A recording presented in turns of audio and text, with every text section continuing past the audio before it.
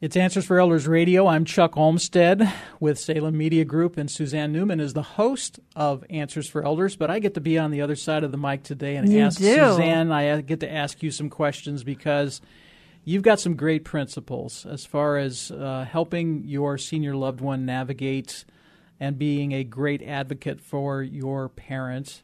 And we've talked about several things, and we're on principle number 8, as we look for the diamonds. What do you mean by that? Look for the diamonds. Well, when I was growing up, Chuck, I had this wonderful Aunt Marty, and she was awesome. She was like my favorite aunt in the world. But she used to, when I would go through hard times as a child, and, this teacher wasn't fair, they weren't nice to me, I don't like this, I don't like that, her response was, honey, look for the diamonds. And what it really meant to me is that experiences in life, even adverse experiences, polish our character. And she would talk about the fact that in every situation in life, there's an opportunity to have your diamond polished, to become that gem of an individual. And of course, my birthstone is a diamond. So obviously that was it resonated with me. But it was also things like she taught me, I know how many times that I pull up in a grocery store, and if I'll see a loan cart sitting out there, I always take it and put it where it's supposed to be because those are diamonds, right? She'd always say that to me. So that's what I always talk about. So I talk about look for the diamonds because caregiving and advocating for senior loved one is hard. It's difficult. It's lonely. It's stressful. All of these things. And so one of the things that I really encourage you, those of you that are taking care of a loved one, is take 10 minutes a day at the end of the day and just ask yourself some questions to find the diamonds. And some of the questions that I have was, what was the most valuable thing that happened to me today? What did I learn? What am I most grateful for? How can I use these experiences in my own life? And what have I, how can I change to not, what have I learned so I don't do these things in the future?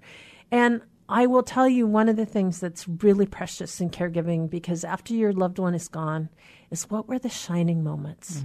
Mm-hmm. Maybe it was a little glimmer in your mother or father's eye that you got because they were grateful for your care. Maybe it was just something that there was a little memory that they shared about your life or things like that. Because when they're gone, they're gone. Yeah. You're not going to have those anymore. Well, let's get personal for a second here. Okay. How did you change after you cared for your mom? This story. We need another 1 hour program for that, right? Yeah. Well, I got dropped to my knees, as you know. Losing my job. I had held such an identity around career success. Yeah, and many of us do. Yeah. And that was kind of gone for me. And I learned to find a core part of myself that was just pretty much dormant. And that was really to open up my heart. And I didn't realize that I didn't, it wasn't there, but I was so just wrapped up in my own world that I wasn't really thinking. And so as I moved forward in my life, and, it really profoundly changed me as an individual. Yeah. Well, it does that, doesn't it? Because it kind of helps you recognize what is real and what are priorities and what is temporal and what is eternal. Exactly. Yeah. Exactly. That's totally it. Yeah. So you say that part of the principles of being an advocate is experience joy. Yes. So what does that mean? Because caregivers tend to put themselves last. Mm-hmm. And I say caregivers because that's what they are. They're not advocates. They put themselves last. They're known for being the kind of the person that everybody in the family dumps on to say, oh, so-and-so will take, Mary will take care of it. I don't have to. And so oftentimes those that are taking care of a senior loved one, they don't take time for themselves and they forget about joy in life.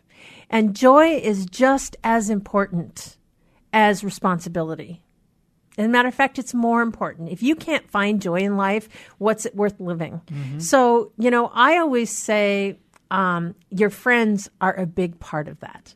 I am very blessed to have a circle of amazing friends and that just totally are loving, caring, great people. But one of the things that they did for me is they were somebody that I could vent to. They were the people that would say things, to help me get some levity in life. And I tell some stories in the book. But, I always say there's, if you have that friend that says, gee, Jean, I'm really sorry you're going through all this. Is there anything I can do? And you kind of stop because it's your parent, right? Mm-hmm. Well, I have an assignment for that friend. And that is ask your friend for one thing. And it's that please be responsible for reminding me to experience joy and be a part of that for me. And that might mean a weekly luncheon. It might mean a couple of phone calls during the week. It might mean just a girls' night out, something like that. Anything like that, make sure that you take that time and know that that's a very, very important part. Yeah. Take time for you. Yeah. And it can be a spouse. Can be. Absolutely can be. It can be another sibling, that sort of Spouses, unfortunately, though, and when I say that, are more about responsibility. So you end up, yes, it's a date night. It's great. Mm-hmm. But overall, there's something, I think, especially for women, that a girlfriend is really a good thing. Well, a girl's night out, it's important. And yes, it is. For those of us that have been married for a while, that. Just to be able to have that girl time with each other is critical. And then, Suzanne, I think this is really critical, and because you need to forgive the past. Oh, man. It's a big one. Let me interject here for a second because, my parents lived back in Illinois, and I moved out here in 1990, my wife and family and I. And so as my parents aged, I was back once or twice a year and would call every Sunday. That was my normal routine for them, that every Sunday was a phone call to mom and dad. And as my parents declined in health, there were times when they would go through some severe illnesses where I'd get the phone call, hey, mom and, dad's not doing too well. And I would have people say to me, do you feel like you need to go back? And this was true for both of my parents, Suzanne, is I would say, I don't have to go back right now. There's nothing between us that hasn't already been said. Yeah. That they know I love them. Mm-hmm. I don't have to rush back to get some final words to them, even though, I would have done it, obviously. But there was nothing there that we had to settle. Mm-hmm.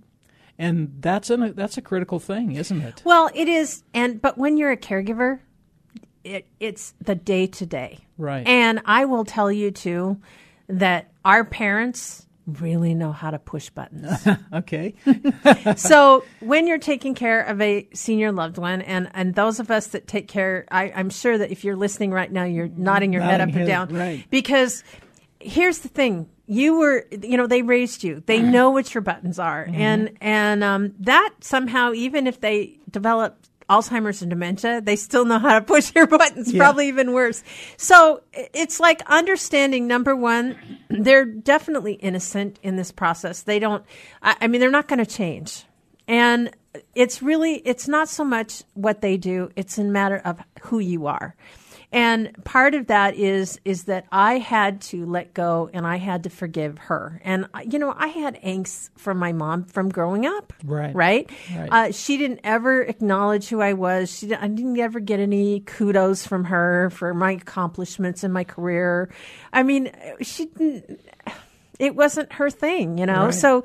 So I just had all this built-in resentment that I didn't even really realize at the time until it got, till I was face to face with her, on a daily basis as an adult going like, geez, Mom, I have to go to work. Right. I have to do these things. And she's hanging on to me like, well, I need you, or I'm demanding you to do this or you do that. And so you get these resentments come building up. And I think one of the things that it's really down to, and really to kind of summarize all of these principles, every single one of these principles has nothing to do with your senior loved one.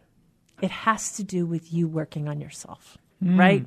It has to do with who you are in this process. And I really believe that the more and more that you can let go of the angst and realize that they're as innocent as you are in this process, we've all had hard moments in life. But I think one of the things that we can do is really come to a point where if we learn to let it go, choosing to be a victim of that family will only make it harder. If you free yourself from it, then, you can take those moments that they hit your button and say, Mom, I need to go take a walk around the block. I'll be back. And then work on you, during that walk. Or call your girlfriend and vent. Yeah. Right. Well, Suzanne, we've got about a minute and a half left, and I just want to kind of help summarize and let folks be aware that a podcast is available. If you've listened to this broadcast and you want to share it with a friend, you can always go to Answers for Elders Radio and download the podcast, and they can stream it from there, or that you can download it and send it to somebody if you want to. You also have other resources on Answers for Elders Radio as well. Tell us about your book again as we're wrapping up. It's called The Advocate's Heart, Finding Your Real Strength While Caring for Aging Loved Ones.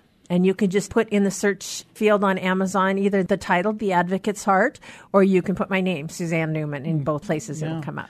And if you're in the Puget Sound area and you're in an assisted living facility or some other senior care or a church, and you want to get a seminar or hear Suzanne share these principles with your group, feel free to give us a call. You can email Suzanne at suzanne@answersforelders.com, or you can call me, Chuck, here at the station. I'll be glad to share with you or talk to you about it. There's no cost or obligation. You're not spending a lot of money on speaking fees or anything like that. We'd just be glad to do that and share your story and your principles for being a good advocate.